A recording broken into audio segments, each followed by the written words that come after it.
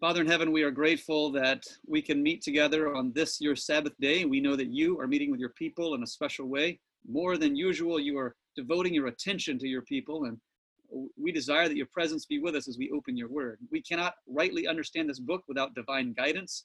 We ask that your Holy Spirit would enlighten our minds to understand the blessing that you have for us as we study and dig into prophecy. Be with Pastor Bates as he shares with us from what he has studied. We pray in Jesus' name. Amen. So just Amen. a note for those of you that are just logging on, there will be, we are recording this. So if you have someone that wasn't able to be here, we can share that with them later. And if you have a question, we're just asking that you hold hold any in-depth questions to the end, and we'll try to answer those as we have time. If you message me somewhere along the way with your question, we can pick that up at the end, and I'll just go in order that I receive them. If you have a clarifying question along the way, such as, say that again, you said something about the King of the South was who, and you're just asking clarifying questions, raise the little blue hand on your device there, and then we'll clarify those as we go along. So, Pastor Bates, the time is yours. Okay. Thank you, Pastor Chris, for having me on here. And there's just a few things that I'd like to say before we delve into this study. Hopefully you all can see the screen share of the PowerPoint, the slides that I'm going to be going through. And as Pastor Chris said, this is going to be kind of a technical presentation. So I'm going to assume that hopefully those of you who are listening and watching have some kind of working knowledge of the book of Daniel. Because Daniel 11, as you probably have figured out, is a very deep prophecy. There's a lot of technical aspects to it. And so I'm going to do my best to try to keep this as simple as possible, but there will be some very technical points brought up, and hopefully, you can follow along. And as Pastor Chris said, if you have any clarifying questions throughout, I'm going to trust that he'll moderate and jump in there when he needs to have me clarify something. But first of all, I want to say that the Seventh-day Adventist Church doesn't really have a settled official interpretation of Daniel 11 at this point. There are a handful of camps that have developed in terms of certain interpretations that people have on Daniel 11. And I have participated in the last couple of years in some group discussions, one of which was in Barron Springs, Michigan in 2018. And then I also participated in one last spring of 2019 in Las Vegas. And I will say that even though there are some differing camps as far as interpretation, in those meetings, I, for the most part, experienced a tremendous amount of collegiality between people who have different opinions. So it's not like people are, it's not like we're arguing with each other and fighting with each other over this or anything. There's been a very strong collegial spirit between those who have differing views. And I'm going to present an interpretive possibility in this presentation today that I feel is consistent with the biblical text. But I will say this with a little caveat. I'm not the cat's meow. The jury's still out on this. We still have more study to do. And no position that anyone holds is unassailable as far as bringing up objections. It's just not there. So I want to say these things just before I begin, just so that you hear where I'm coming from. Also, this presentation that I'll be showing you on the screen, I'm going to go ahead after the presentation is over, and I'm going to email a PDF copy of this PowerPoint to Pastor Chris. And any of you who would like it, feel free to have him send it to you. You can have all this information. I've also got a master's thesis in PDF format. I've got a couple of papers that I've published on the King of the South and Daniel 11:40, which we're going to talk about in this presentation a little bit later. I've got some materials that I'd be happy to send. There's no cost. I'll just ship them to Pastor Chris, and if you want them, just contact him and let him know, and he'll get you whatever information you need. The whole point in having a discussion like this is to motivate people to study and begin to exercise their minds around this great vision, because I believe that there's some beautiful things being brought out in Daniel chapter 11, and I believe it's timely that we're studying this now. So All right, so let's proceed. I want to begin with a suggested outline of the entire chapter. And this is, again, my personal view, which I feel squares up with the biblical text. And let me just take a minute to go down the various divisions of Daniel 11. So the first division we can see is in verses 1 and 2, and this is a description of the Medo-Persian Empire. Gabriel, the messenger angel, is having a prophetic narration with Daniel. He's having a conversation and vision with Daniel. And he basically tells Daniel that there will be 4 Persian kings arising, future to his day. Then Gabriel also touches on the Greek Empire, as well as the fourfold division of the Greek Empire after the death of Alexander. And you find that mentioned in verses 2, 3, and 4. Then in verses 5 to 15, I believe we see a series of conflicts that take place between 2 of these 4 Greek empires that came into being after Alexander's death. One empire is Seleucid Syria. That was a dynastic successor state that basically occupied the northern division of Alexander's former empire, as well as the region immediately north of geographic Israel in that day. And this is the first manifestation of the king of the north in Daniel 11. This power fought with the southern division of Alexander's kingdom, also located south of geographic Israel at that point in history, where God's covenant people were located. This is called the king of the south.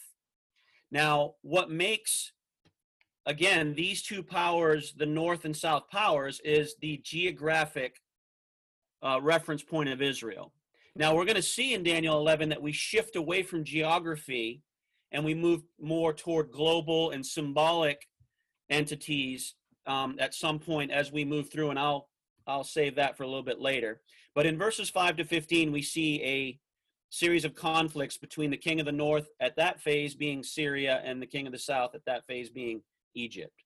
Now, when we hit verse 16, I believe that this is a transitional passage that takes us into the next empire in sequence, which is the Imperial Roman Empire.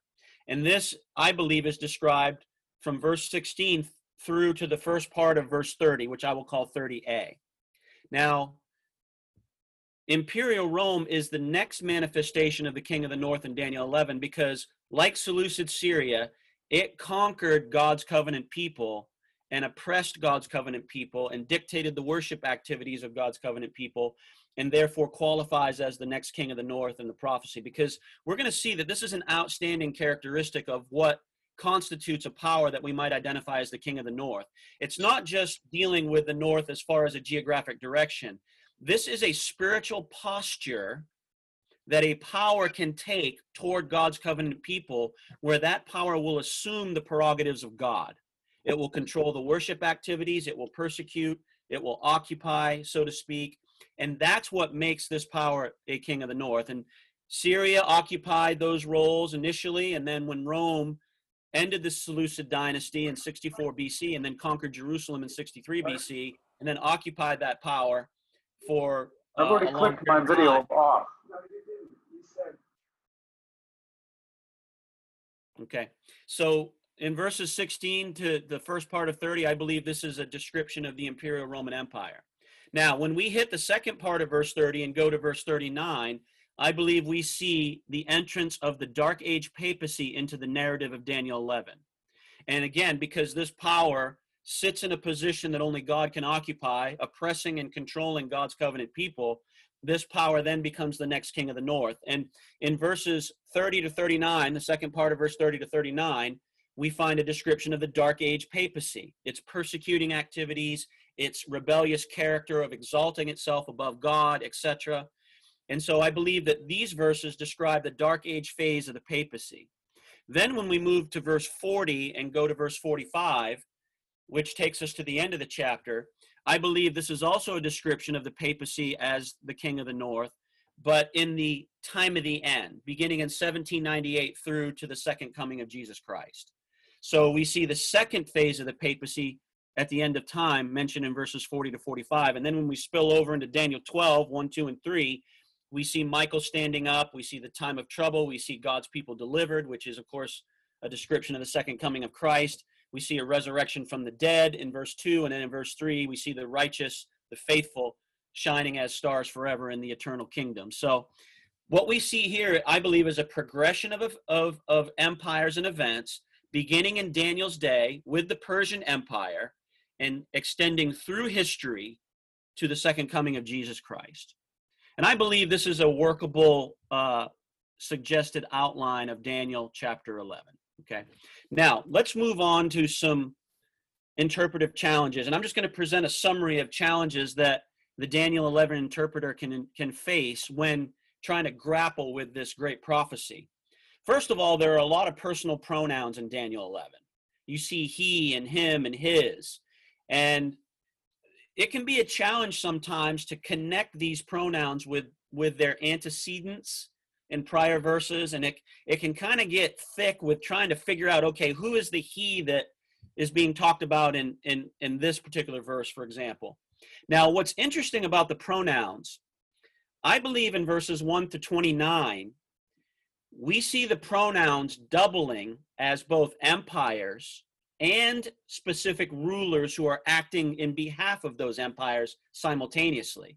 For example, when you see in verse 16 of Daniel 11 how a power comes against Syria and destroys that power, and then it consumes the glorious land.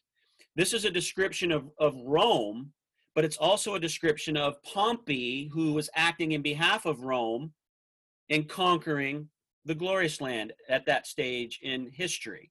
So my point is that in verses 1 to 29, we see these pronouns acting as both empires and rulers within those empires. Now, what's very interesting is when you hit verse 30 and you start shifting into the Dark Age papacy, you really only see the pronouns describing the empires in general. You don't really see, in my opinion, a description of specific rulers acting in behalf of those empires. You see a transition into a more general, broad description of empires with the personal pronouns without necessarily highlighting specific activities and events of specific rulers in those empires. So personal pronouns can be a challenge when it comes to studying Daniel 11. Now, we also have what I would call a historicist challenge. How do we know for sure a specific text in Daniel 11 describes a specific historical event? Because different Daniel 11 interpreters will look at the same verse and they'll say, well, this describes this historical event, whereas another interpreter will look at the same exact verses and say, well, no, that describes this particular event. And so we face a challenge with trying to match historical events with verses. And what's interesting about the way these verses are written in Daniel 11 is they're very terse. They're very general, and in some cases, kind of broad. And therefore, it's possible that different historical events could fit what the text says. And so that's a challenge that the interpreter faces when addressing the prophecy of Daniel 11. Now, here is a huge issue when it comes to understanding Daniel 11. You have the geographic literal position versus the global symbolic position. Now, the question that I have had for Daniel 11 interpreters that take a strictly geographic view all the way through the prophecy, my question is does the narrative of Daniel 11 require geographic literalism all the way through? And of course, my answer to that would be no, it doesn't.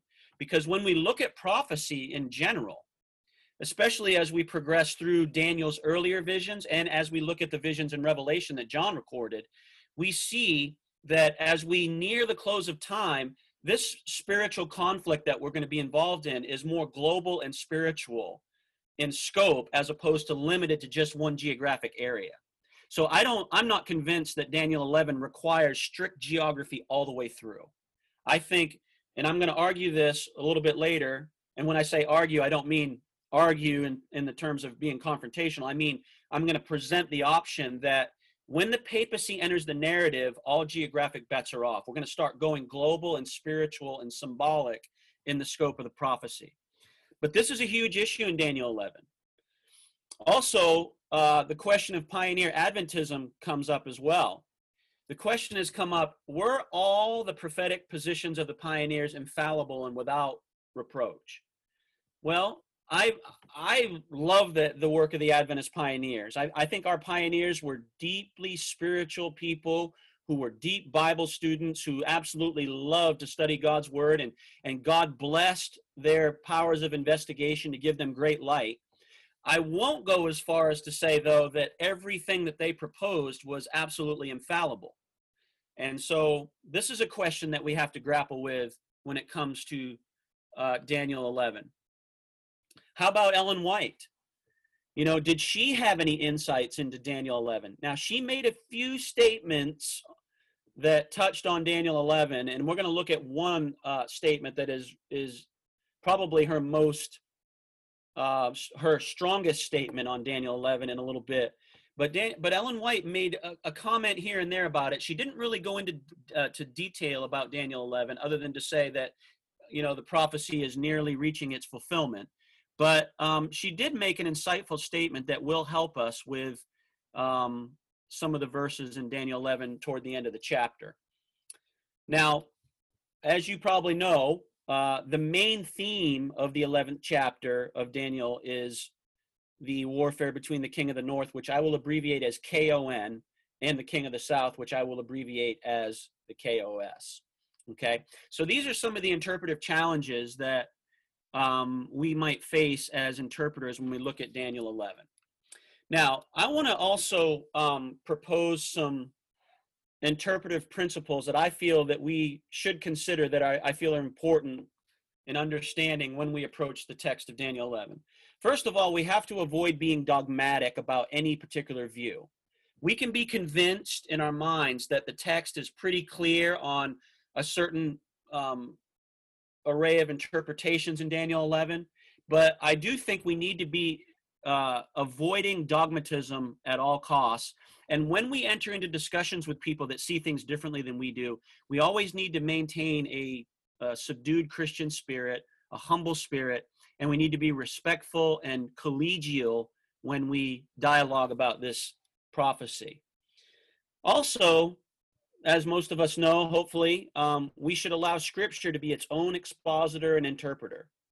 Now, even though Daniel 11 is a complex vision, there are certain passages in Daniel 11 that seem to be clearer than others, and those clearer passages have textual connections outside in other parts of the book of Daniel, as well as outside the book of Daniel altogether, that can help to bring clarity on certain verses. And these clearer verses can kind of show us what empires we're in as we go through historical time through the vision. Also, one thing that I think is important that we need to remember about Daniel 11 is we need to remember the principle of typology. And I believe that the principle of typology can apply to geographic terms that describe end-time apocalyptic events. Now, what I mean by typology is this. There are times in the Bible when prophetic symbols are described in geographic language. For example, Israel. Now, in Old Testament times, Israel was a geographic entity. But in New Testament times, in the New Testament dispensation, and especially in the book of Revelation, the term Israel is used to describe God's people. So the term Israel is understood in a typological sense. It points to a symbolic entity rather than a geographic one. And we see the same thing with Babylon. In the Old Testament, Babylon was a geographic empire. But now in the book of Revelation, Babylon is a spiritual, symbolic entity that describes apostate religion as led by the papacy. So I think when it comes to grappling with some of the passages in Daniel 11, especially the last 5 or 6 verses where a lot of geographic language is used, I think we need to remember the principle of typology and be careful to make sure that we respect that principle. Now, another thing that we need to realize, too, is that there is an interpretive consistency between Daniel and Revelation. In other words, prophetic symbols in Daniel and Revelation seem to have a consistency. You see in Daniel beasts and heads and horns, and these all symbolize kings and kingdoms and empires. Well, in the book of Revelation, when you see beasts and horns and heads, you see a consistent meaning to them, meaning they also mean kings and kingdoms and empires in Revelation. So there's an interpretive consistency to where if a certain symbol means something in Revelation, it would be consistent to interpret that consistently in Daniel as well. You see the Son of Man in Daniel. You see the Son of Man in Revelation. You see the 1260 years, the time, times, and half a time in Daniel. You see that in Revelation. And so there are a lot of symbols that are consistent between the two books that we need to keep in mind. And that'll help us when it comes to understanding Daniel 11, verse 40. Now, the big thing that I think we need to remember about Daniel 11 is that there is a sequential consistency in terms of the historical empires mentioned between Daniel's 4 apocalyptic visions. When I say those 4 visions, I mean Daniel 2, Daniel 7, Daniel 8, and 9, which form a single apocalypse, by the way. And then Daniel 10, 11, and 12 are also a single vision. There is an interpretive consistency. In other words, the repeating and enlarging principle is active through these 4 visions. They all discuss the very same historical empires, and they repeat and enlarge on details about those empires. And so because Daniel 2, 7, and 8, 9 have a consistency, we should expect Daniel 11 and the entire vision of Daniel 10 through 12 to also reveal that same consistency as far as historical empires. All right, let's see. Now, as I mentioned a little while ago, the interpretive framework for Daniel 10, 11, and 12 is based on clear textual markers. As I said earlier, when it comes to Scripture, interpreting Scripture, there are clearer passages in Daniel 11 that seem to show us, okay, by this time we're in this empire, and when this next clearer text comes, we're in this empire by this time. There are some clear textual markers, which I will go over in a moment, to show us this basic sequence of empires. I mentioned this a little while ago. There is, I believe, a transition from geographic powers to global and symbolic powers, and that begins in verses 30 and 31 when the papacy actually enters the narrative of Daniel chapter 11. Okay. Also, the time of the end, I believe, extends from the year 1798 to Christ's return.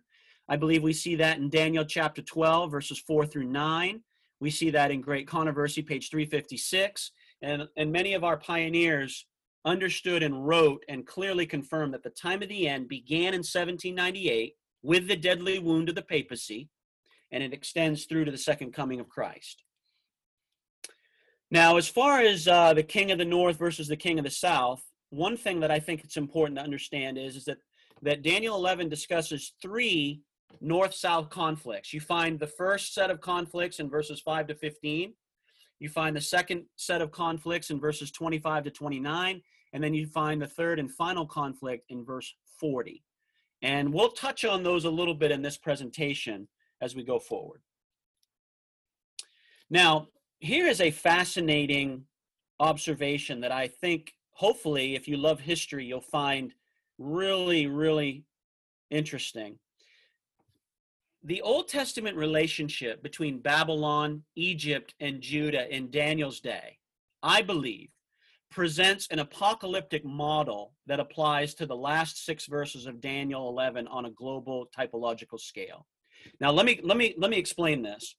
When you look at how Nebuchadnezzar of Babylon interacted with Necho II of Egypt, and how those 2 powers interacted with Judah, you will find that Daniel 11, 40 to 45 finds a powerful historical parallel in that relationship. And in fact, the last 6 verses of Daniel are a mirror to that historical relationship.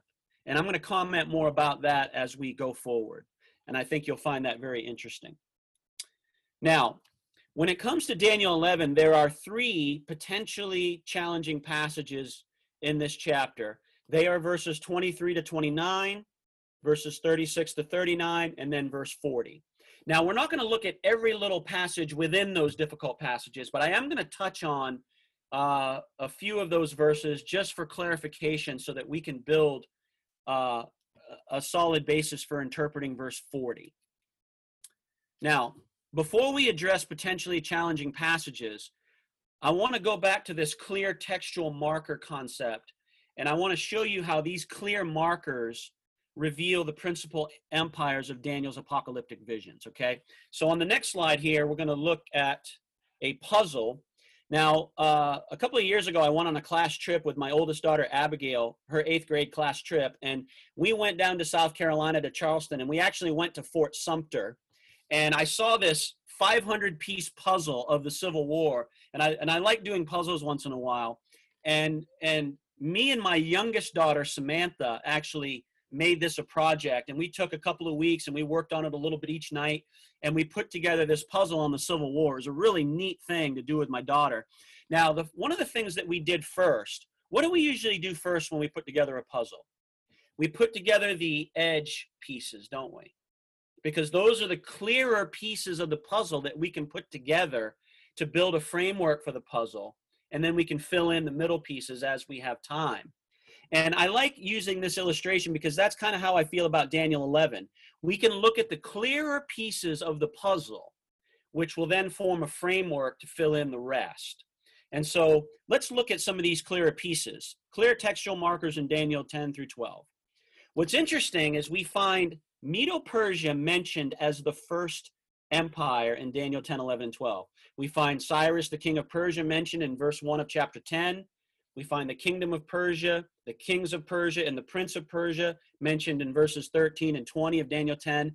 And then we find Darius the Mede mentioned in Daniel 11:1, and then we find 4 Persian kings mentioned in verse 2 of Daniel 11. So we can see here that Daniel 11 begins its empire sequence with Persia. And that's because Daniel was living under the Persian Empire at that point in history. Now, next we find a discussion of Greece, which naturally followed Persia in the empire sequence. In verse 20 of chapter 10 and then verse 2 of chapter 11, we find the phrases Prince of Grecia and Realm of Grecia. And so we see Greece follows Persia in the empire sequence. Then we go to the 4 Greek empires. In verse 4, it talks about how Alexander's kingdom is divided toward the 4 winds of heaven, which is a description of the 4-fold division of his kingdom, and you'll find that mentioned in Daniel 8 as well. And so not only does Greece follow Persia, but then the 4 Greek empires follow Greece in the sequence, okay? Then we find details that lead us and imply the next empire of imperial Rome. This power does according to his will in chapter 11, verse 16. This power consumes the glorious land in 11, verse 16, which is a parallel to the little horn in Daniel chapter 8. Then we find the raiser of taxes in verse 20. This is a textual reference to Caesar Augustus in Luke chapter 2, verse 1, a Roman emperor who taxed the kingdom of Israel, and that's why Joseph and Mary went to Bethlehem to enroll in the census and be taxed. Then we find the Prince of the Covenant broken in Daniel 11, verse 22, which is a clear description of the crucifixion of Christ. And Christ was crucified when the Roman Empire had control of Judea. And so these are clear details to show us Rome is in this sequence of empires as well. Now, when we hit verse 31 of Daniel 11, we find a mention of the daily, which we also find in Daniel 12:11 and Daniel 8, 9 through 14, in the context of the Dark Age papacy. So we can say safely then that by verses 30 and 31, the papacy then enters the narrative. This is a clear passage that forms connections with passages outside of the 11th chapter. Then we find a discussion of the abomination of desolation, which is mentioned in Daniel 11:31, and then in Daniel 12 as well, which is a discussion of the papacy. Then we find also qualities like the papacy exalts and magnifies himself. He speaks marvelous things, and in Daniel 12, he rules for a time, times, and half a time. These are all clearer texts that show us that the papacy is actually the power being active in these respective verses of Daniel 11, which is very interesting. Then we find the year 1798, the time of the end, which is mentioned in Daniel 11:35 and in 11 verse 40, and then in Daniel chapter 12, 4 through 9. And this shows us that we're dealing with the year 1798 and beyond when we hit verse 40. And so this is another clear textual marker. And then when we roll down to Daniel 12, 1, 2, and 3, we see Michael standing up. We see God's people delivered. We see many that sleep in the dust of the earth awaking. And we see how the wise will shine forever. And these are all details to describe the close of probation, the time of trouble, the deliverance of God's people when Jesus returns, a resurrection from the dead, and the faithful ruling and reigning for eternity with Christ. And so in these textual markers, we see clear evidence that these are verses that are important and show us clear empires in those verses. Now, we might not be able we might wrestle with some of the passages in between these clear verses and maybe have a difference of understanding on them, but certainly the basic framework of this empire sequence can be seen.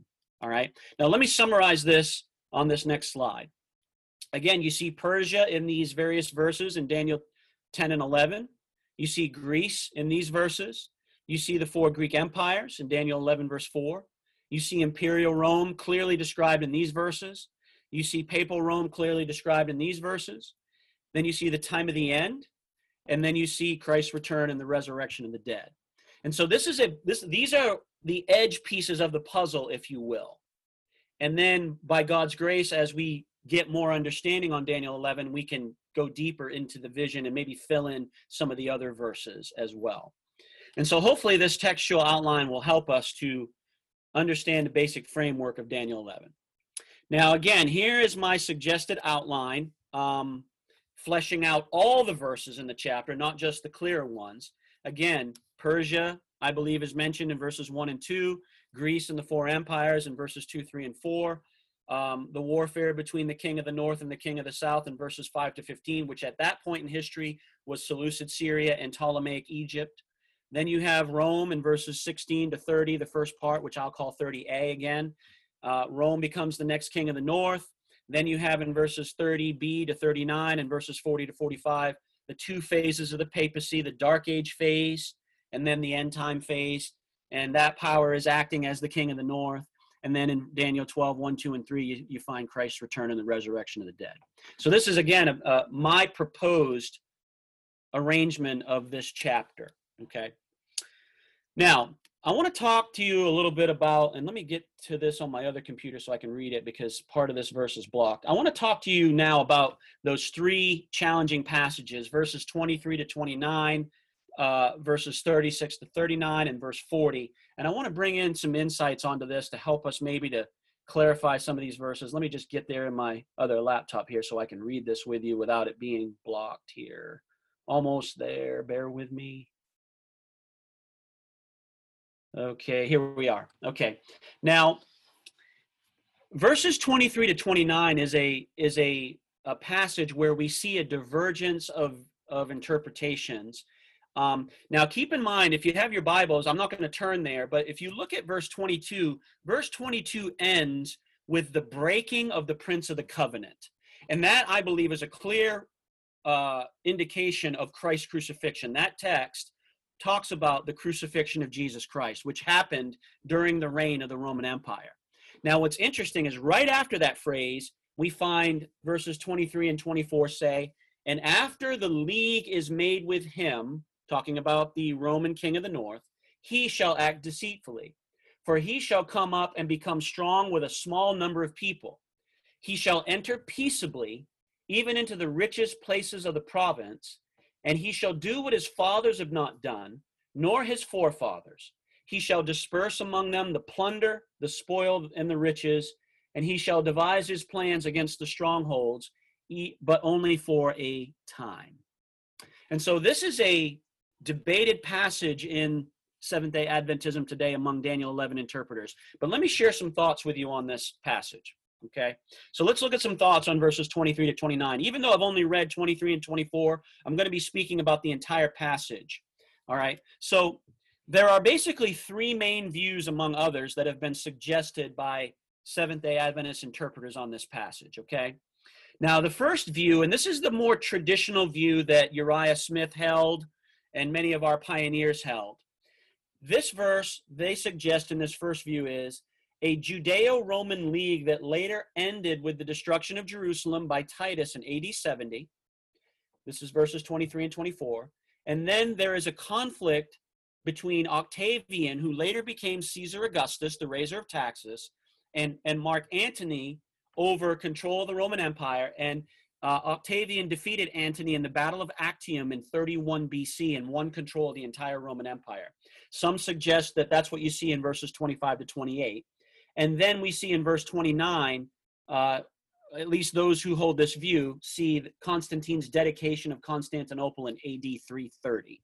So that's one view of this passage that certain Adventist interpreters on Daniel 11 hold.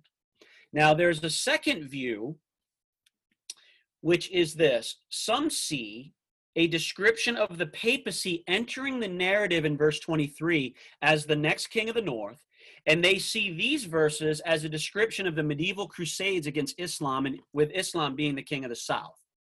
And so view number one sees this as a description of imperial Roman history still, whereas view number two, those who propose this second view see the papacy entering the narrative in verse 23, and then this verse is a description of the medieval crusades against Islam, which is they claim to be the king of the south. Okay. Now there's a third view, which I've just discovered recently, which I think is very interesting. A third view proposes that this league is a league between Christianity and paganism during the time of Constantine, which is verses 23 and 24. Then in verses 25 to 28, they see these verses describing a military conflict between Constantine, who is the king of the north, and Valerius Licinius, who is the king of the south, who controlled the Eastern Roman Empire, including Egypt, over control of the entire empire.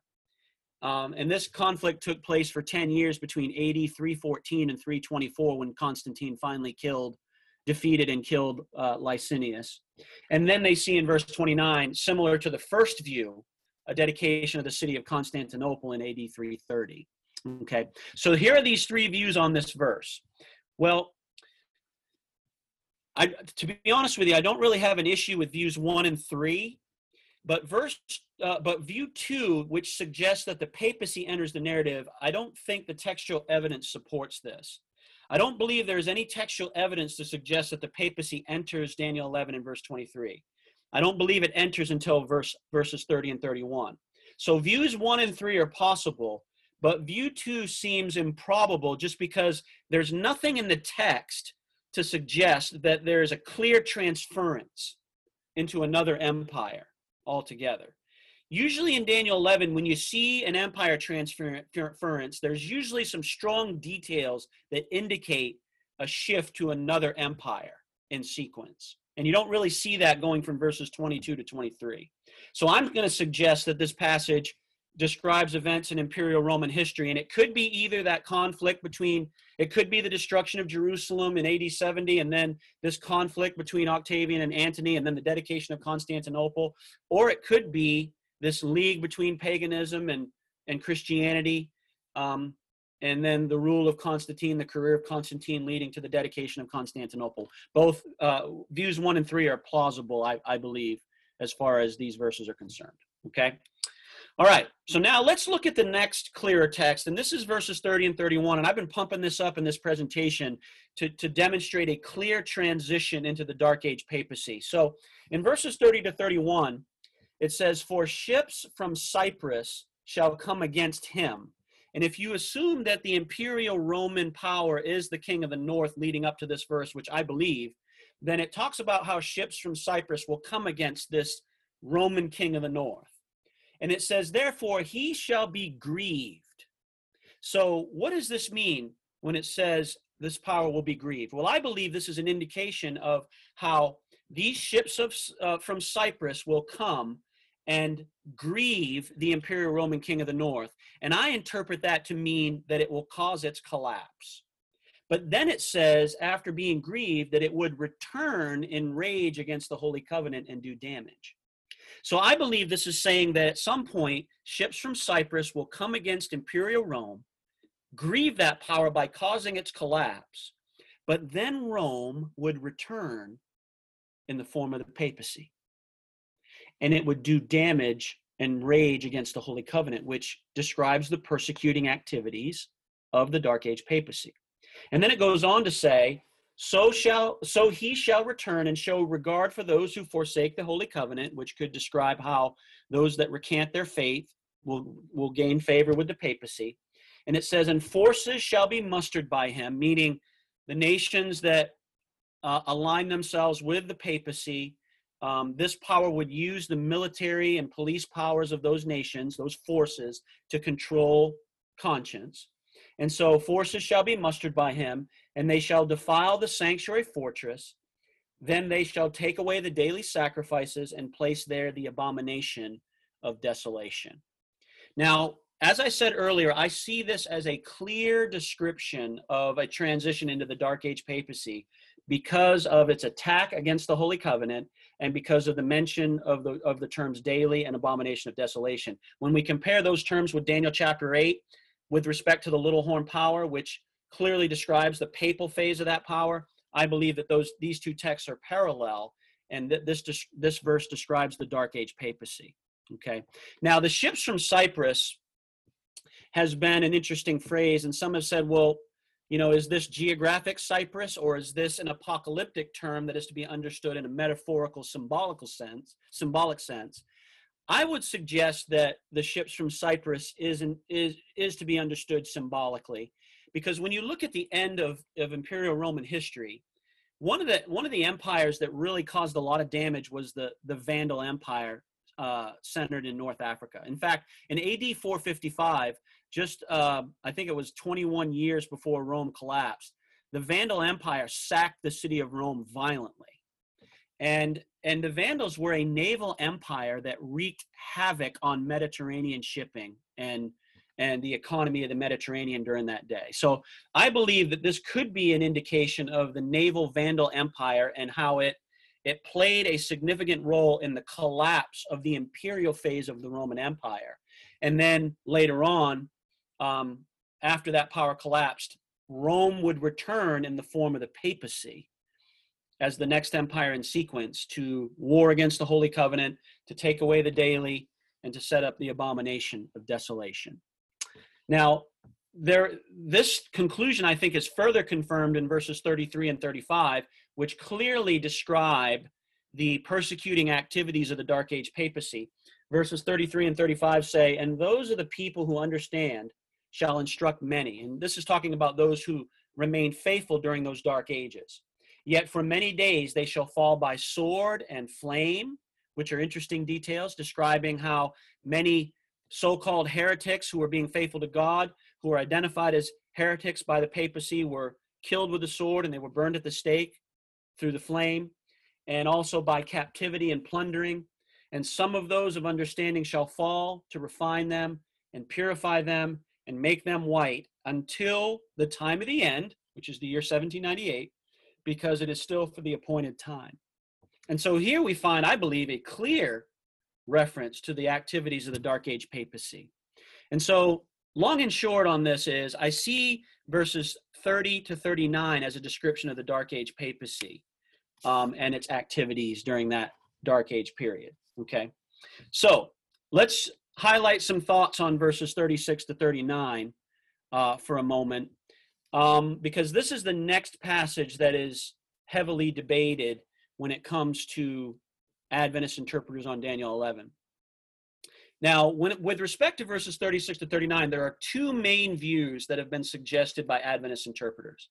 View number one is that these verses describe the rebellious character of Dark Age papal Rome from 538 to 1798. That's the first view. The second view is those who hold this view, they see verse 36 as a transition into the atheistic career of revolutionary France during the French Revolution, which we understand through Revelation 11, which talks about how the two witnesses will lie dead in the street of the city, which is called spiritually Sodom in Egypt, where our Lord was crucified, and they would stay there 3.5 days, which, using the day-year principle, means that was a 3.5-year period of time, which lasted from November of 1793 to June of 1797, when the French Assembly declared France to be an atheistic nation. Okay, so some Adventist interpreters on Daniel 11 see verses 36 to 39 as describing this atheistic France sequence of historical events. Okay, now here's my view. The textual evidence in this passage, I believe, clearly supports the first view, especially verses 36 and 37. I believe that verses 36 to 39 are a continued description of the Dark Age papacy, whereas verses 30 through 35 described its persecuting activities. 36 to 39 describes its rebellious character in terms of its posture toward God. Now, let me show you some evidence on this so that you can see this. Let's look at verses 36 and 37. It says,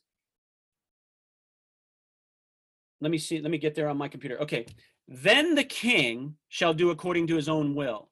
So again, this doesn't really show a transference into another power. It seems to be a continued discussion of the prior verses. Then the king, i.e., the papal king of the north, shall do according to his own will.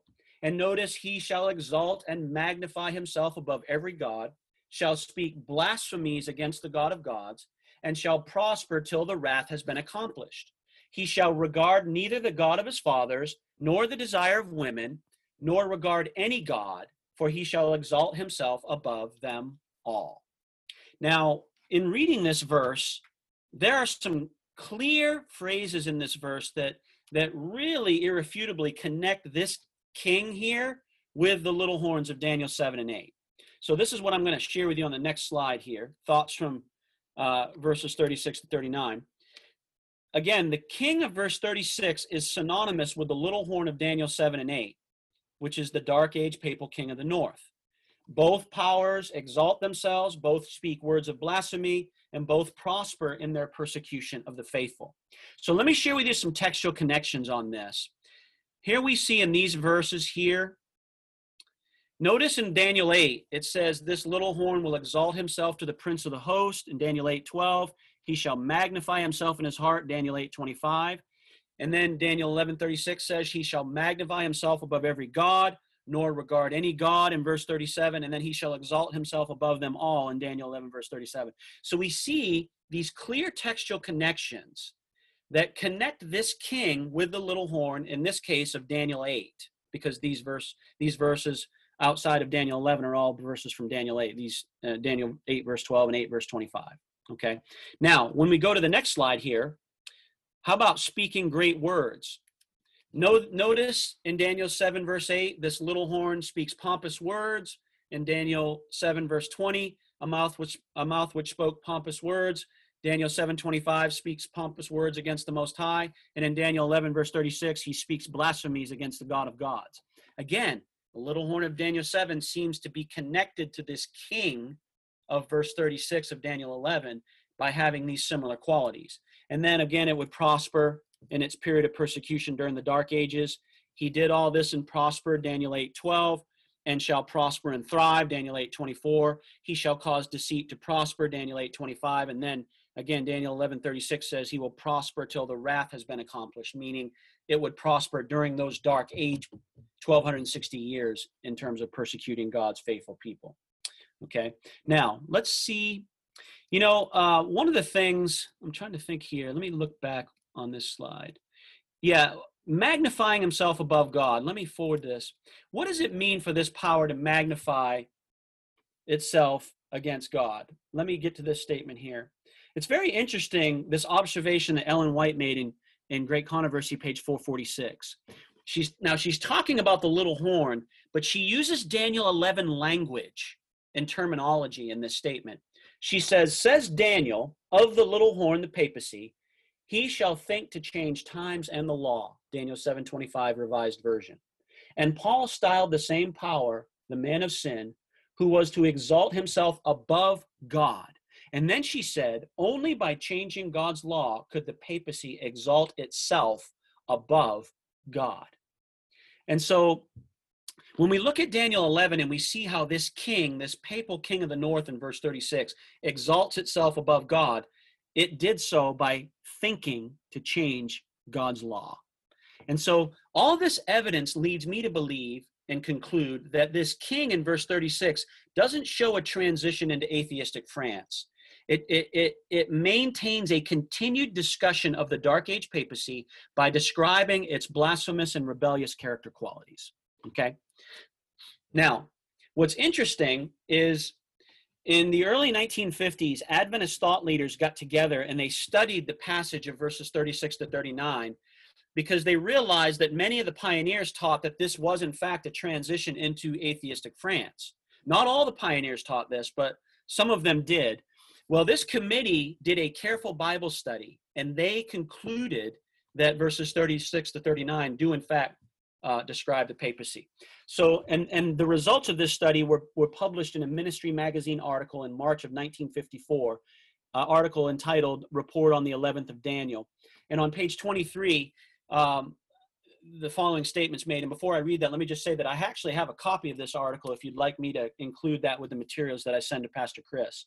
But notice this statement says, the committee felt that a careful study of Daniel 11, 36 to 39 reveals outstanding characteristics of the papacy and a remarkably clear picture of the cunning, flattery, and deceit of this power in its historical activities and in its religious practices. These verses parallel not only the above-mentioned verses in Daniel 7 and 8, but also 2 Thessalonians 2, verse 4, and Revelation 13, 5, and 6. It was therefore the unanimous conclusion of the committee that, both historically and according to sound exegesis of the text, Daniel 11, 36 to 39 must refer to the papal power, and further, that these verses are parallel to Daniel 7, 24 and 25, and Daniel 8, 23 to 25, which have always been considered by the Seventh-day Adventist ministry as referring to the papacy. So we can see very clearly that even this historical reference confirms this conclusion that verses 36 to 39 discuss the Dark Age papacy. Whoops, I forgot to flip to that slide when I was reading that. My apologies. I was flipping on my other computer here and I forgot to flip the slide here. So there is the statement. There's the continued commentary on the statement. My apologies for that. I'll try to stay on top of both of these laptops here. So let's look at some more thoughts on Daniel 11, 36 to 39.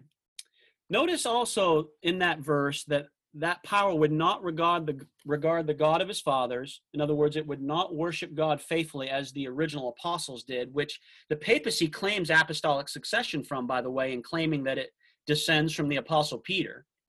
And then it also said it would not regard the desire of women. Now, some have suggested that this phrase could be a reference to the required celibacy of Catholic priests, which is a possibility. Looking at this in a symbolic fashion, however, since a woman represents a church in prophecy, this phrase could also mean that the papacy does not accept any other churches as true except its own Catholic Church. So that's a possible rendering and interpretation of this phrase, which again further confirms the papacy as being the power that is described in verses 36 to 39.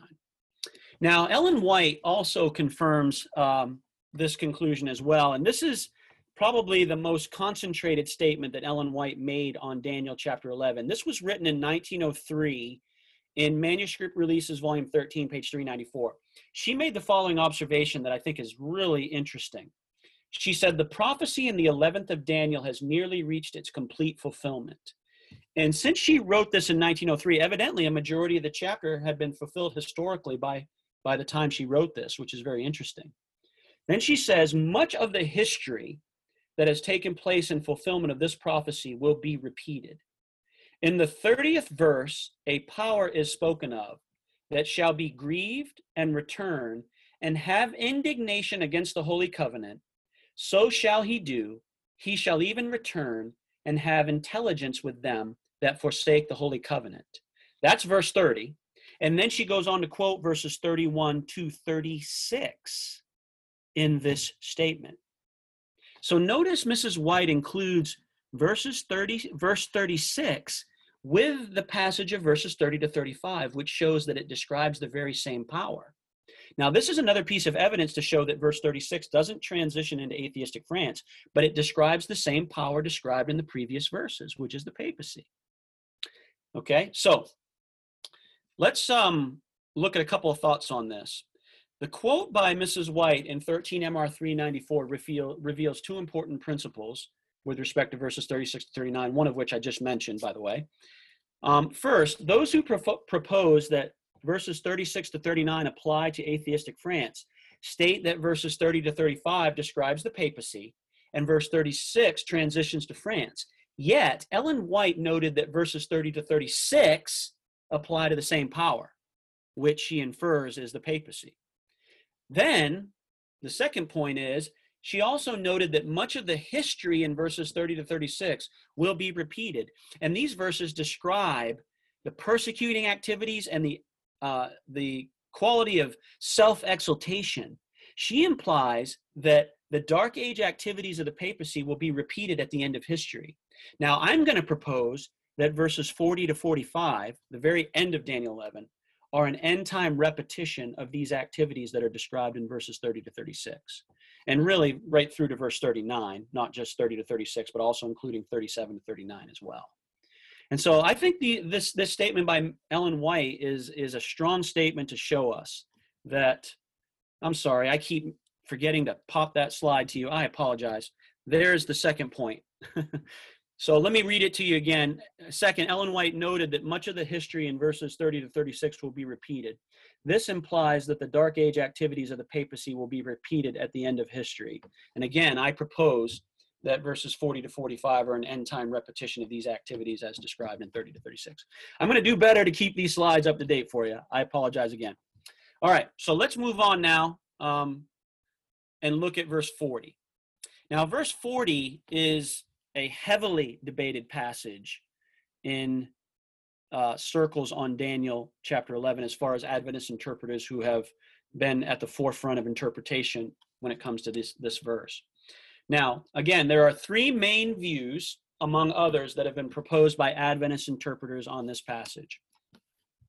The first view, which probably is held by a good number of interpreters, not all, but a good number of them. View number one, this verse describes actually, I take that back. This is the more traditional view of many of our pioneers. I couldn't quite see the whole screen here because of the captions on there, so I couldn't quite see this.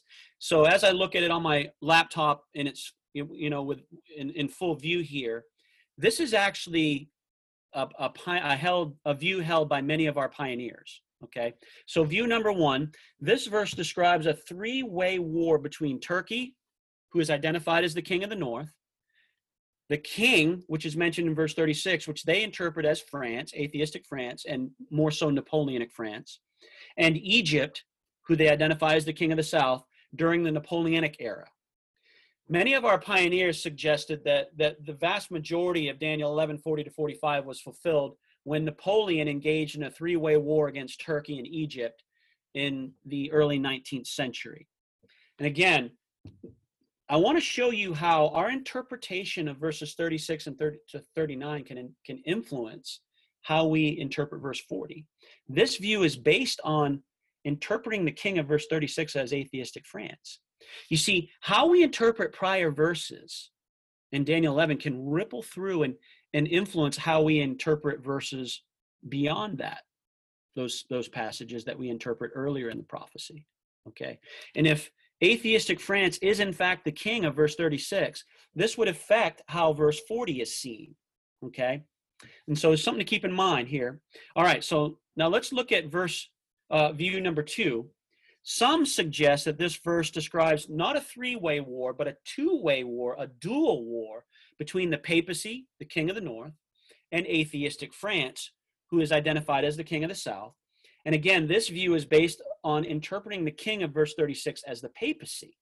Okay? So again, how you interpret verses 36 to 39 influences how you interpret verse 40. And so the second view sees the papacy as the king of the north and atheistic France as the king of the south in verse 40. Now there's a third view, which is similar to view number two, with the exception of the identity of the king of the south.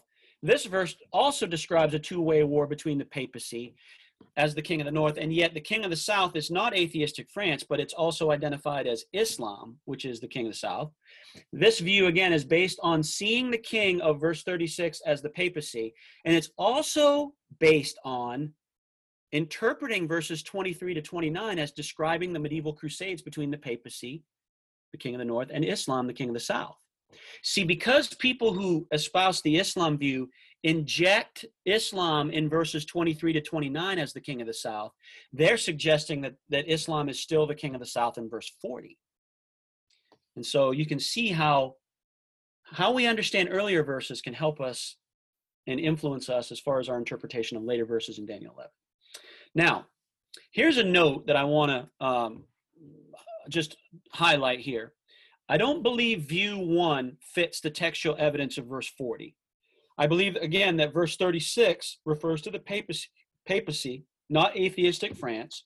And since the papacy is the king of the north in verse 36, it must also be the king of the north in verse 40, because there's no transference there to another king of the north mentioned. There's no clear evidence in that text to show that we're shifting to another power altogether. It seems to be just a continued discussion of the previous power. Okay. Now, also, here's something to keep in mind too. Verse 40, I believe, reveals a chiastic structure, and I'm going to explain that in a minute, which suggests a two-way war and not a triangular three-way war.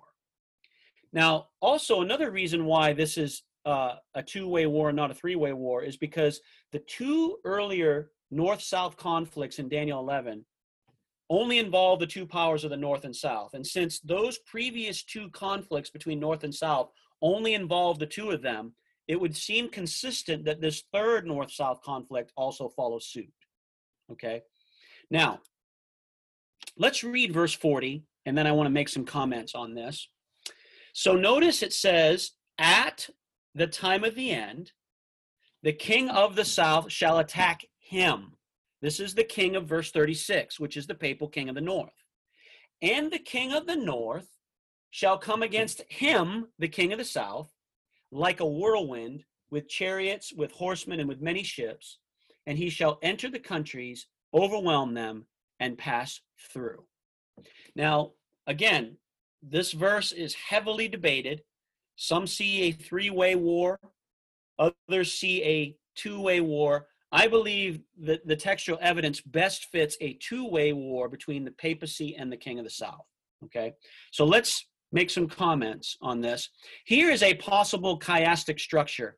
A chiasm basically is a Hebrew literary device that uses parallelisms to simplify information and show patterns and repetitions so that we can understand what Bible writers are saying. And by the way, when you read Psalms and Proverbs, those two books are loaded with this literary structure, this literary device.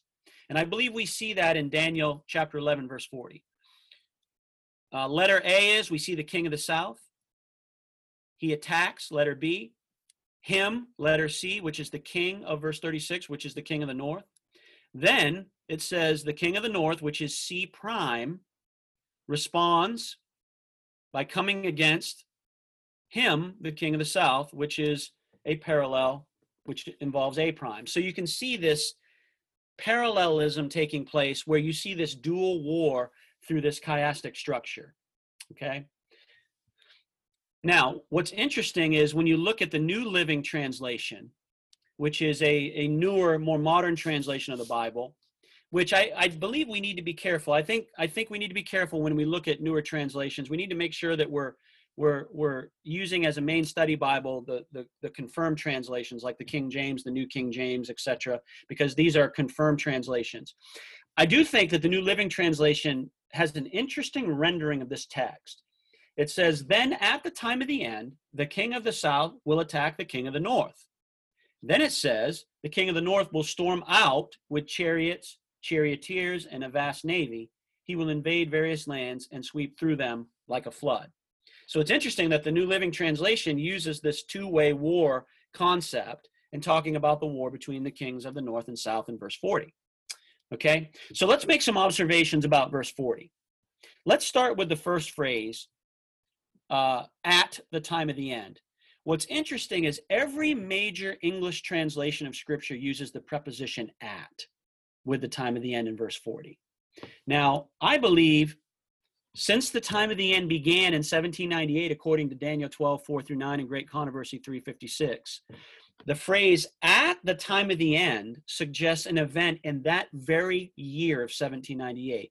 That preposition seems to say at the time of the end. In other words, in the very year of 1798, something's going to happen. Okay? Now, in other words, in the year 1798, the king of the south would attack the king of the north.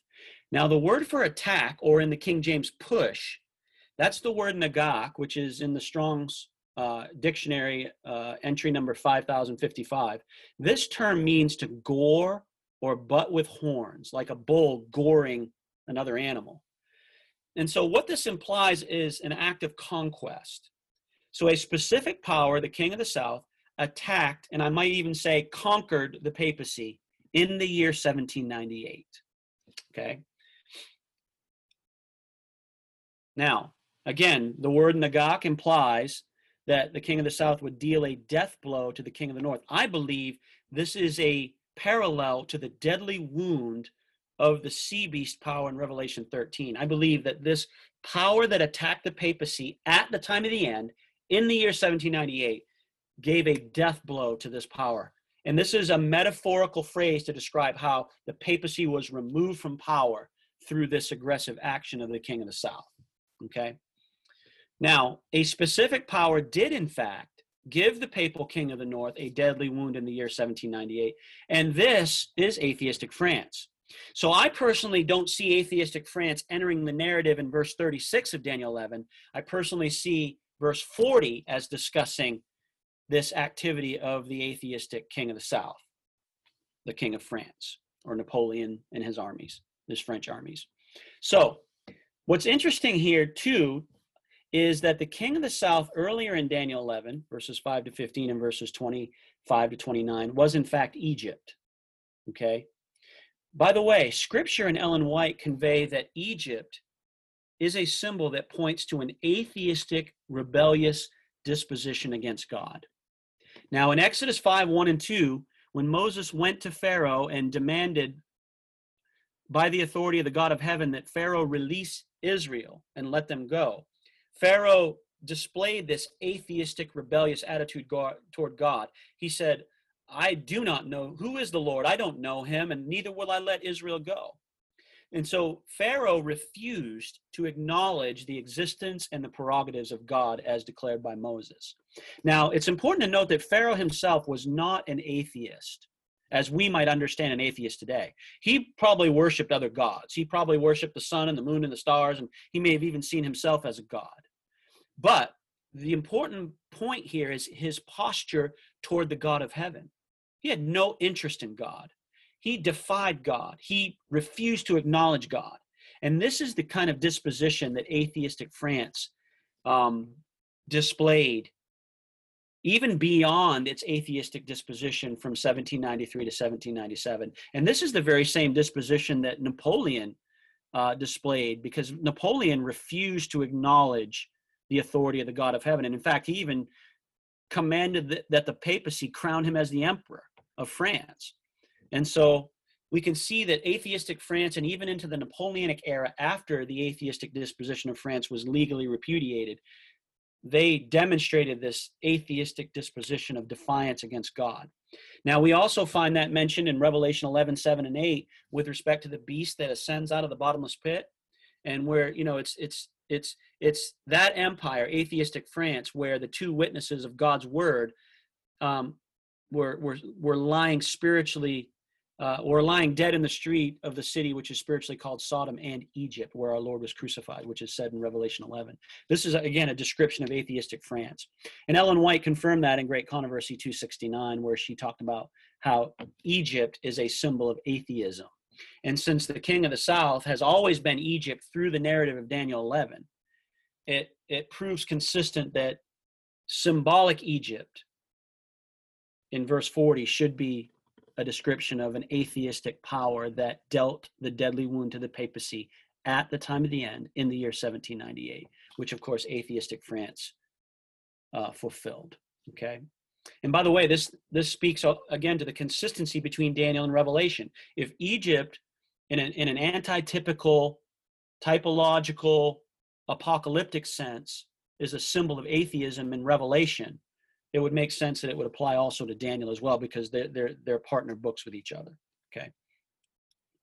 All right, let's see what we got. Some more observations about verse 40. So I propose that when the papacy enters the narrative of Daniel 11, as I said earlier, in verses 30 to 31, this serves as a clear transition from geographic powers to global symbolic powers. The papacy is a global power, not limited by geography. and it seems consistent to view the king of the south, quote unquote, symbolic Egypt, in the same manner. Okay. Also, the kings of the north in Daniel 11 are Seleucid Syria in verses 5 to 15, Imperial Rome in verses 16 to 30a, and Papal Rome in verses 30b all the way to 45. Each of these powers have sought to control God's covenant people and thus serve as counterfeit kings of the north. Yet, in Scripture, God is really the true king of the north. And here's where we need to really understand the broader view of what the king of the north represents in Daniel 11. The north is a divine direction where God dwells. And when you look at the compass, that's the highest position on the compass, which is symbolism to show that God deserves and rightly occupies the highest position as God, okay? And any power or any individual that tries to sit in the position of God is a counterfeit king of the north. And in fact, if you see there right there in Isaiah 14, Satan was actually the first counterfeit king of the north because he wanted to ascend into the sides of the north and sit in God's position. And so each of these powers in Daniel 11, Syria, Rome, and the papacy, they all occupied God's covenant people, controlled them, persecuted them, controlled their worship activities, and therefore assumed roles that only God can rightfully perform. And that's why these powers are counterfeit kings of the north. Now, the south is the opposite direction of the north, where God has no place at all. In one extreme in the north, God has the highest position. In the other extreme to the south, God is denied altogether and has no place. And again, this is the disposition of the king of the south, an atheistic disposition, okay? Now, what I want to do for a moment is I mentioned earlier on that I wanted to just take a moment to discuss the history between Babylon, Egypt, and Judah, and it's parallel to verses 40 to 45, which is a fascinating history. And I'm gonna drop some history on you for a little bit here, just for a few moments. So just bear with me as I work through this. But I'm gonna share with you why I think it's important to understand these historical parallels when it comes to the last few verses of Daniel 11. So the Old Testament history involving Babylon, Egypt, and Judah seem to be paralleled in Daniel 11, verses 40 to 45. Now, in the way of history, one thing we need to realize, historically speaking, is that Nabopolassar was a general for the Assyrian army. And in 626 BC, he declared himself king of Babylon. And he established what historians call the Neo-Babylonian Empire, which began in that first year of 626, and it lasted until 539 when Persia conquered Babylon. Okay. Now, Nabopolassar got very aggressive in his military activities. He actually invaded and conquered much of the Assyrian Empire to the north of Israel. And he even sacked Nineveh, one of its capitals, in 612 BC. Now, this move threatened Egypt because Egypt heavily benefited from the presence of the Assyrian Empire. The Assyrian Empire served as a buffer state between it and Babylon so that Egypt didn't have to worry about Babylon encroaching on them. And so when Nabopolassar did these things, Egypt got very, very nervous about that, okay? So Necho II of Egypt came to power in 609 BC. He's actually mentioned in several verses in the Bible. And he decided to invade the Assyrian Empire. He and his army marched north to take control of Assyria to halt the expansion of Babylon, okay? Now, King Josiah of Judah, who, by the way, was the last faithful king of Judah, he was an ally of Babylon and tried to stop Necho. Their armies actually met on the plain of Megiddo in 609. Now, Megiddo is actually one of the root words for Armageddon, which is very fascinating, okay? But as it turned out, Egypt ended up routing Judah, and Josiah was killed in this battle. And after this victory, Necho immediately marched his army north to take on Nabopolassar and the Babylonian army. And so after defeating Judah and Josiah, Necho marched the Egyptian army north to meet Babylon in battle, okay? Now, Necho ended up pushing, to use a King James Version term in verse 40, he ended up pushing Nabopolassar and the Babylonian armies back to Babylon. in 609 and in 608. He won a couple of different engagements against them and actually sent Nabopolassar back to Babylon with his tail between his legs, so to speak, after having severely weakened the Babylonian army. In fact, I think in one battle, he destroyed an entire garrison of Babylonian soldiers, Babylonian troops. Okay. Now, here's the interesting thing.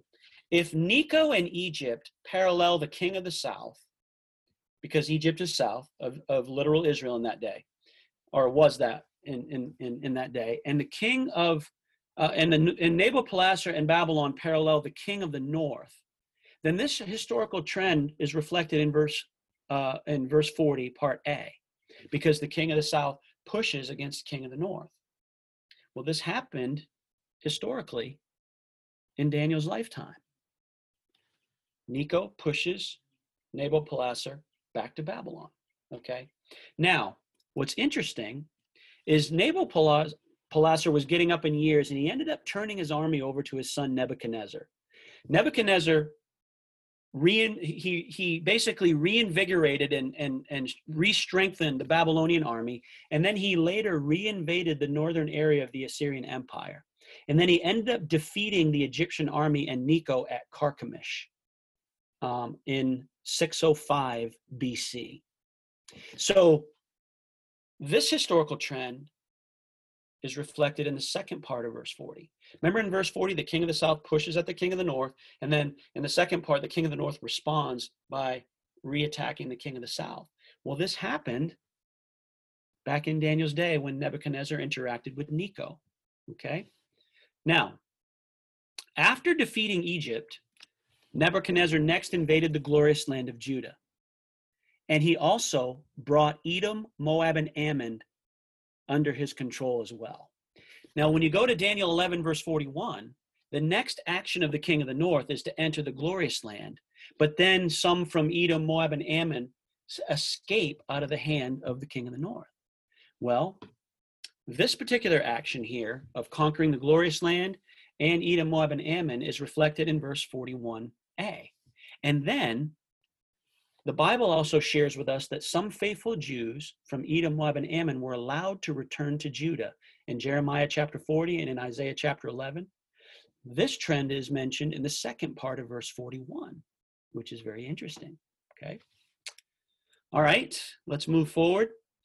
Now, Nebuchadnezzar next also secured the allegiance of Egypt, Libya, and Ethiopia. And you'll find many prophecies in Jeremiah and in the book of Ezekiel that talk about how Nebuchadnezzar created military alliances with Egypt, Libya, and Ethiopia. He couldn't militarily conquer these regions because after he conquered the glorious land and secured the allegiance of Edom, Moab, and Ammon, he found out that his father had died back in Babylon, and he had to hasten back to Babylon to establish his rule. And that's when Daniel and his friends went back to Babylon in captivity.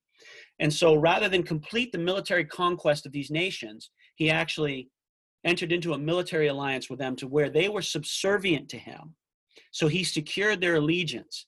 Now, what's interesting is in verses 42 and 43, the king of the north controls the gold and silver and precious things of Egypt, and then Libya and Ethiopia follow in his steps, which is very fascinating, okay? Then Nebuchadnezzar also eventually conquered the glorious holy mountain of Jerusalem. It's important to realize that Nebuchadnezzar actually invaded the glorious land 3 different times. The first time was in 605, in that first conquest of Jerusalem when Daniel and his friends went back to Babylon, okay? But then he also came back in 598, 597, when he conquered Jerusalem a second time because Jerusalem had rebelled against his rule, and he went back and pacified Jerusalem. And that's when Ezekiel and 10,000 Israelites also went to Babylon. But then Nebuchadnezzar came back a third time when the last king of Judah, I believe it was Zebediah maybe, or I can't remember his name off the top of my head, but I believe it was Daniel's uncle who was king, or at least one of Daniel's relatives was king. He was the last king of Judah, and he rebelled against Nebuchadnezzar in 588 BC, and Nebuchadnezzar reinvaded that region and then finally leveled the entire place, burning the temple to the ground, leveling the city, and that took place in 586 BC, thus conquering the glorious holy mountain of Jerusalem and the temple. So Nebuchadnezzar also eventually conquered the glorious holy mountain. And this trend is actually mentioned in verse 45, where the king of the north plants the tabernacles of its palace between the seas and the glorious holy mountain. So we see a reflection of that in verse 45, the first part, which is very fascinating. All right, bear with me. We got a few more details. Yet, Babylon would eventually come to its end. News or tidings in the King James Version in verse 44 from the east and north would trouble this power, which involved an invasion by the Persian king Cyrus the Great, who God calls, through the prophet Isaiah, his anointed, by the way, and he's the one that conquered the empire of Babylon. And this is mentioned in verse 44, and then in the second part of verse 45 in Daniel 11, which I think is fascinating. Now, this verse will be fulfilled in an apocalyptic sense when Christ, God's anointed one, will rescue the end-time faithful in a great deliverance when he returns. And so we can see these end-time parallels here in this verse, okay? All right, we're almost done here, so bear with me. Now, the thing that I think is very important when you look at the activities of Babylon under Nebuchadnezzar, Babylon conquered every region in and around ancient Judah to completely surround and overwhelm God's covenant people in that day, all right? Now, this history serves as an apocalyptic model, I believe, as described in the last 6 verses of Daniel 11, for how God's covenant people will be completely surrounded on a global scale by the papal king of the north, which is end-time spiritual Babylon, by the way. This will be the end-time battle of Armageddon. Now, I want to show you a map here. And there I go, staying behind again, one more. There's the bullet point I just explained. Now, I want to show you a map. Here is a map of ancient Babylon. Notice how Babylon conquered every area in and around Jerusalem. You see Libya over there to the west of Egypt. Down below Sinai and the Red Sea is Ethiopia. You don't see that on this map. But you see Edom, Moab, and Ammon there down to the southeast of Jerusalem there. That's where those nations were. You see, Nebuchadnezzar conquered every territory around and in God's people, and where God's covenant people were located. And I believe that this is a typological model for the end of time on a global scale. When the papacy heals from its deadly wound, it's going to try to overwhelm the whole world. It's going to try to conquer the whole world through Sunday legislation. And God's covenant people are going to be completely surrounded all around the world and isolated for destruction because they will not comply with Sunday laws. And so that's why I feel like this history is important, because it shows that the historical activities of the king of the north in that day, which was Babylon, and its interaction with the king of the south, Egypt, and its interaction with the glorious land, that is a typological model for the end of time on a global scale, on how the spiritual king of the north, the papacy, will conquer the entire world and try to completely surround God's covenant people for destruction. But just like Cyrus delivered Israel from Babylon, so will Jesus Christ, God's anointed at the end of time, come the second time to deliver God's faithful people. And I believe that's what Daniel 12, 1, 2, and 3 talk about. Okay. So let me draw some interpretive conclusions. And by the way, before I say this conclusion, these conclusions, let me make this observation. I believe that God gave Daniel those specific details in the last 6 verses of Daniel 11, because he gave it to him in familiar terms that he was well acquainted with, because that history between Nebuchadnezzar, Necho, and God's covenant people in Judah, that history was all happening in Daniel's lifetime. He was familiar with it because it was happening right before his eyes. And so God was describing end-time events to Daniel in Daniel chapter 11 at the end of the chapter in terms that he could understand, because they were being historically fulfilled in a literal sense in his own day. And by the way, God did the same thing for John in Revelation. God gave the visions of Revelation to John in terms that he could understand. John understood the sanctuary. He understood what seals were. He understood what trumpets were. He understood the plagues of Egypt. He understood Israel. He understood Babylon and all those great symbols in Revelation. And so God was conveying prophetic symbols using terms and concepts that his visionaries could understand, namely Daniel and John. And so that's an important observation, I think, to keep in mind. All right, so let's draw some interpretive conclusions. I'm proposing that Daniel 11:23-29 describes events in the history of imperial Rome and does not describe the medieval crusades involving the papacy and Islam. Again, there's no evidence to suggest that an abrupt transition from 22 to 23, from verses 22 to verse 23, going from Rome to the papacy. Okay, I believe it's simply a continued discussion of imperial Rome. I also propose that verses 36 to 39 of Daniel 11 describes the rebellious character of the Dark Age papacy and does not describe atheistic France. Again, when you go from verse 35 to 36, there doesn't seem to be a transition into another power. It seems to be a repetition of the power described in the previous verses, which I believe is, in fact, the papacy. And then finally, I propose that Daniel 11:40 describes a two-way war between the king of the north and the king of the south. The king of the north is the papacy, and the king of the south is atheistic France. This text describes the deadly wound of the papacy in 1798. Remember, at the time of the end, as the phrase says.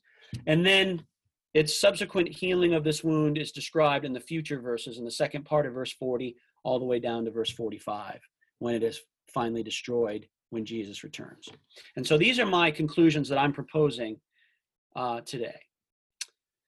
All right, so again, back to this suggested outline. I've showed this to you a couple of different times here. Again, you have Persia, Greece, the four Greek kingdoms, two of which were Syria and Egypt. Then you have Imperial Rome, and then you have Papal Rome, and it's two phases, the Dark Age phase and then the end time phase, and then you have Christ's return. I believe this is a reasonable empire sequence that proves consistent with Daniel's earlier visions, and I'll show you that on this final slide here. You can see here the parallel sequences of Daniel's four apocalyptic visions, and you can see in that column where Daniel 10, 11, and 12 are mentioned, you can see Persia is mentioned in verses 1, 13, and 20 of Daniel 10, and then verses 1 and 2 of Daniel 11. You can see Greece is mentioned in verse 20 of chapter 10, as well as 2, 3, and 4 of chapter 11.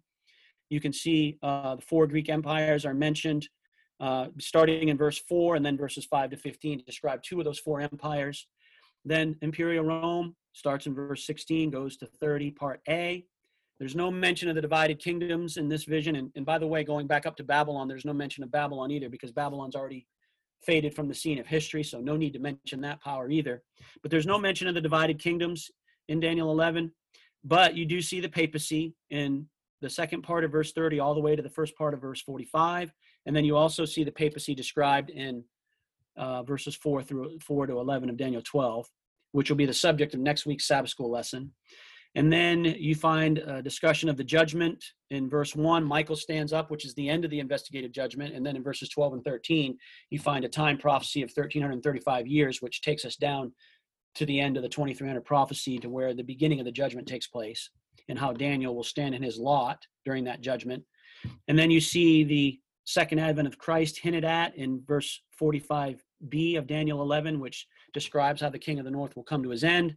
And then you find that also discussed in Daniel 12, 1, 2, and 3. And so I'm suggesting through this entire presentation, and I probably could have just said this and not gone through all this deep discussion, but I'm contending that Daniel 11 specifically follows suit with Daniel's earlier visions. It doesn't deviate. It might expand and enlarge on certain aspects of this empire sequence, but it seems pretty clear to me that that Daniel 10, 11, and 12 proves completely consistent to Daniel's earlier apocalyptic visions. And so that's all I have. So, Pastor Chris, are you there? Hi, Pastor Bates. Did I wear everybody out? And is everybody gone? Everyone is still here from the beginning, so I think we added a few actually from the beginning. So it's good. We have a couple of questions, and just sent a message to Clint and Jonah to ask if that answered their question. And I'm waiting to hear back from them. Let's see. Alexander Popovsky had a question for you. Let me see. Alexander, let me unmute you.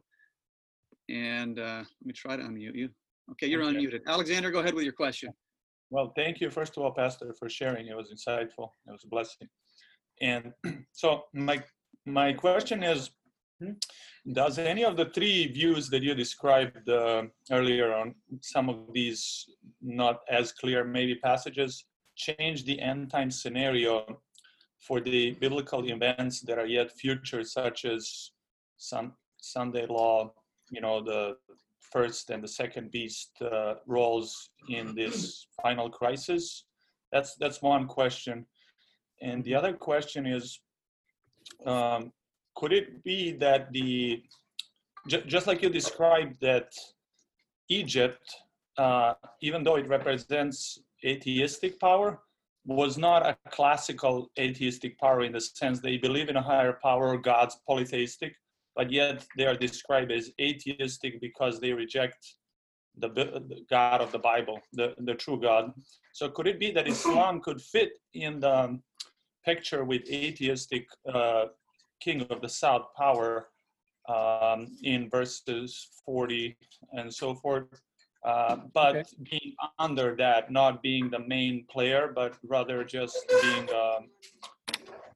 under atheistic powers, because they don't have the belief in the God of the Bible as in a correct view or something. So Sure. I don't know if that makes sense. Let me take your first question, and then I'll address your second question. As far as how we interpret earlier verses, as I mentioned, does ripple into how we see future verses. And I think that in answer to your question, if someone holds to the papacy atheist view of verse 40 or the papacy Islam view of verse 40, I don't see much of an effect on the end time scenario described in Daniel 11. I think it still will prove pretty close to events in Revelation as far as Sunday laws and all that. So if someone holds one of those two views, I don't see really it influencing our eschatology as far as our understanding of end time events. However, I do believe that if someone holds to the Eastern question view of Turkey and Napoleon, that certainly would alter our understanding of verses 40 to 45. Now, I have a really good friend of mine in my local congregation here who holds to Uriah Smith's view of Turkey.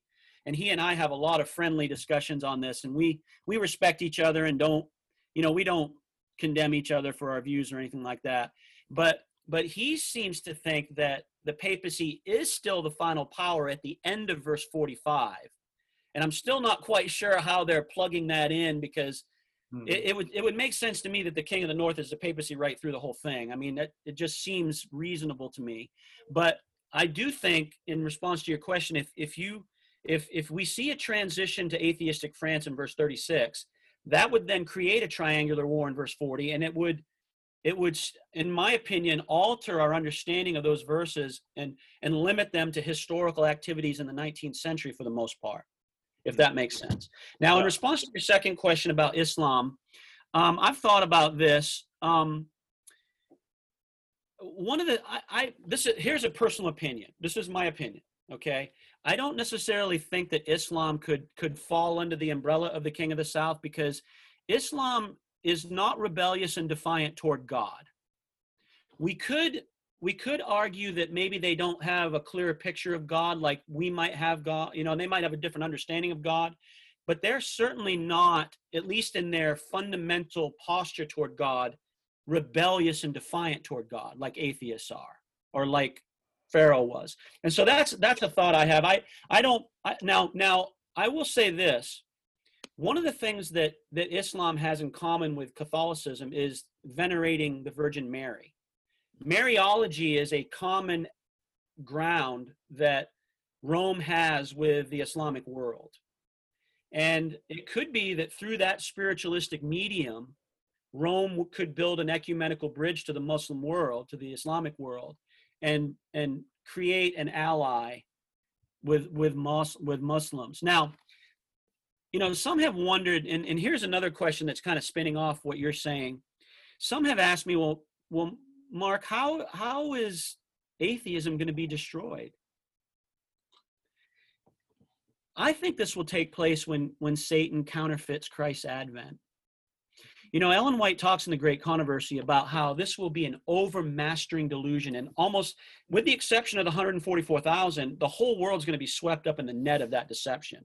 I think it is very possible that when Satan appears as Christ and this deception just enraptures the whole world, I don't think there'll be an atheist left, to be honest with you. I think everybody on some level is going to embrace Christ, if you will. And then at that point, it comes down to either Sunday Christianity or Sabbath Christianity. And I think the Muslim world is going to, at least those that persist in following error will be swept up in that. There's a good possibility of that. So I don't know if that answered your question. I think there's a role for Islam, but I don't necessarily see Islam as the king of the South or being part of the king of the South in verse 40, because I think the textual evidence seems to suggest that power dealt the deadly wound at that point in time, in the time of the end in 1798. And it just seems to me that atheistic France fits a little better. But again, I want to follow the first principle I shared about interpretation. I don't want to be dogmatic about it. This seems to fit, but let's study some more and have some more discussions on this, because I think we'll grow in our understanding as we keep dialoguing, if that makes sense. Yeah, so we had a question from, I think this was Jonah or Clint, one of the two. I think he had two questions. Okay. Let me let's see, unmute them there. Okay, here we go. Okay. All right, Jonah or Clint, Yeah, this is Clint. go for it and ask your question. Verse 40 talks about, you kind of cleared it up the way that you believe, but I'm not sure why the King James Version talks about a king of the south pushes at him and the king of the north shall come against him. And you take him as south and the other him as north, making him become two. But could that him be one, making it three powers? So, hard to explain this question, but I think you understand what I'm saying. Yeah. Is there a three-way war there instead of a two-way war? Yes. Is the point. Why Well, does again, the version come with this kind of could be interpreted one way or the other? Does the Greek come out that way? I mean, not Greek. It would be Hebrew. Sorry. How does the Hebrew read that would maybe clarify this? Yeah, I have a working knowledge of the Hebrew alphabet, but I'm not a Hebrew scholar. Mm-hmm. I will say this. One thing I do know about the Hebrew language is when it comes to personal pronouns, they are not gender specific. It's basically an it. Now, there's two issues I want to address on this question, because this is an awesome question, and this is a question I've wrestled with. This goes back to one of the interpretive challenges that I mentioned at the beginning about personal pronouns. Daniel 11 is laden with him and his and he, and it can be very thick to try to wade through all those personal pronouns. That's the first thing I want to mention. The second thing I want to mention is, again, this goes back to how we understand verse 36. Because if the king in verse 36 is the papacy, and the papacy is the king of the north, which I believe it is, that would predicate the conclusion that there's a two-way war in verse 40, because the him that the king of the south attacks is the papacy, the king of the north. And then in the next phrase, it says the king of the north responds against him.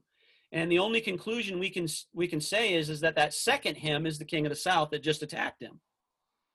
So again, this goes back to earlier interpretations of earlier verses have a ripple effect. And I don't believe that we can really strongly conclude that there would be a third power if we take the position that the king of verse 36 is the papacy. That's my opinion. Yeah, but it's a good question, because when you take a surface reading, it almost does seem like there are three powers there. I can see where people could draw that conclusion. And that 35, that there's a break there between 35 and 36.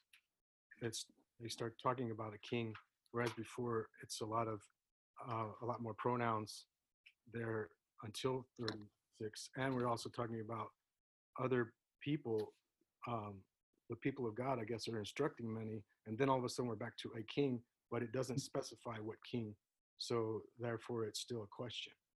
Well, it doesn't specify, and this is my opinion, again, it doesn't specify what king, because it's naturally describing the king that was described previous verses, I believe. You know, there's no clear transference to another empire. In the King James, it says, and the king, I think, doesn't it? Yes, and the king. Yeah, which suggests a continued discussion of the power that was just described. Right. It doesn't really show a transition into another empire. Yeah, It's just a repetition of describing the power that was just talked about. I think it's good. That's how I read it. Yeah. Good to study the Hebrew to find out. But my wife is Filipino, and they also don't have he and she. She always gets them mixed up whenever she's talking to me. So Yeah. you know, when it becomes it, we don't know. Also, that makes it a little more Yeah. real. But I've been wrestling with this too for a while, and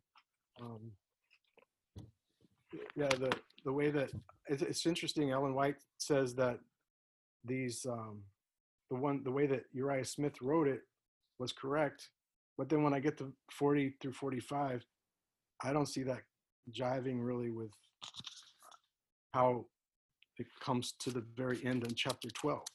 You know that. Right.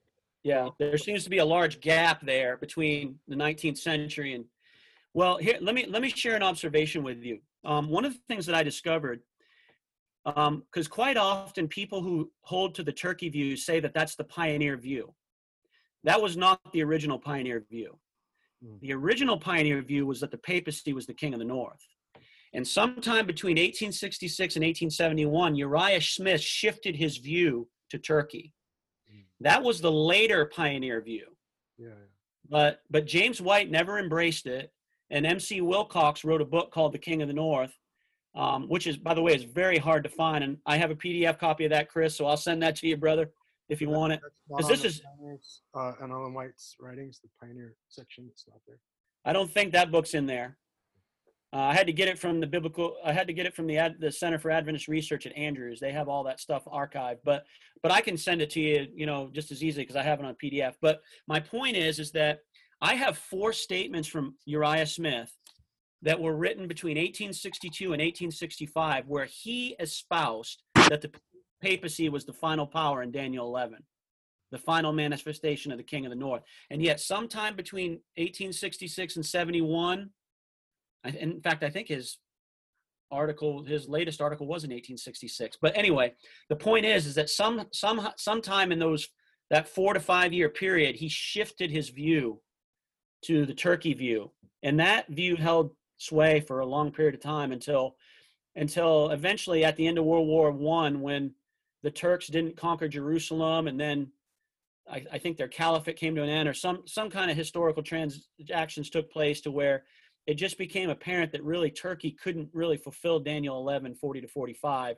And so it started getting Adventist interpreters rethinking this whole thing. And in fact, at the 1919 General Conference session, one of the topics that came up was the King of the North in Daniel 11. And the debate was so heated between Turkey proponents and papacy proponents that A.G. Daniels had to shut down the discussion because they were getting really argumentative about it. So he closed it down. I mean, so there's been a shift since then back to the Turkey view, which I believe is the original pioneer view.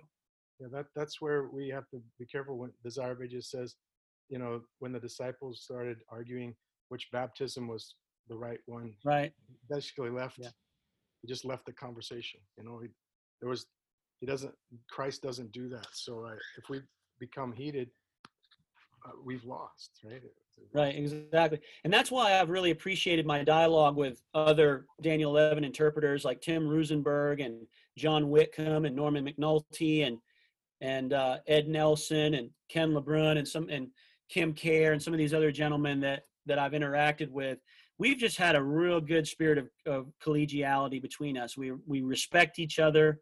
We disagree, obviously, on certain things, but whenever we have a discussion, we try to be very gentle and very, you know, just very kind and not argumentative when we share points of view. So it's been a good experience. And so I agree with you. We have to have the right attitude because, you know, you can tell a lot about a person when you see their attitude, you know, so we need to make sure we have that Christ-like spirit. So thanks for answering that question. Clint, good questions. I got a couple other questions here I'd like to ask you. I know we have taking a bit of your afternoon, but got a couple more. Do you have time for just a couple more questions? Dude, you know, brother, let me tell you, I'm sorry, my son's been home, so I've been using the word dude a lot, so I apologize. Pastor, I've got as much time as you want. I just hope I haven't been like the little horn and worn out the saints this afternoon. I'm hoping that I haven't just caused everybody to go, wow, man, this is just too much, you know. This is So yeah, great. I'll answer as many as you want. Dig into studies. You know, this is good. I probably have about another 10 minutes, and then I'm going to have to run. But here I had two questions that came in along the lines of between 1140 and 41. There seemed to be a big gap between 1798 and the close of probation. So they felt like that was a big time frame. Can you speak to that? Well, I personally believe we're right between this. We're in the second part of verse 40, and we're right on the verge of the first part of 41. Because you have to remember that when the papacy received its deadly wound in 1798, it's been gradually healing from that wound since then. And I don't believe the wound of the papacy will fully heal until it regains civil power once again through the vehicle of Sunday legislation.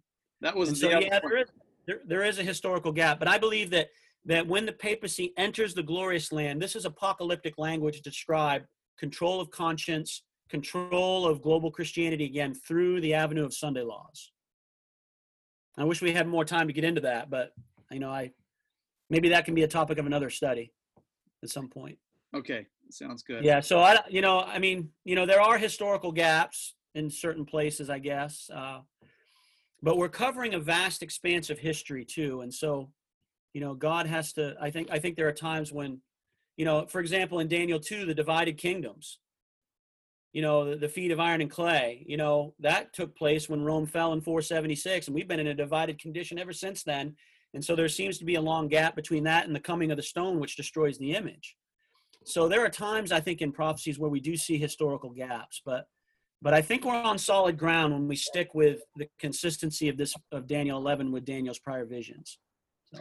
Okay, so there's a question from Laura Lucas. Laura, I have unmuted you so that you can ask him your question about the Vandals.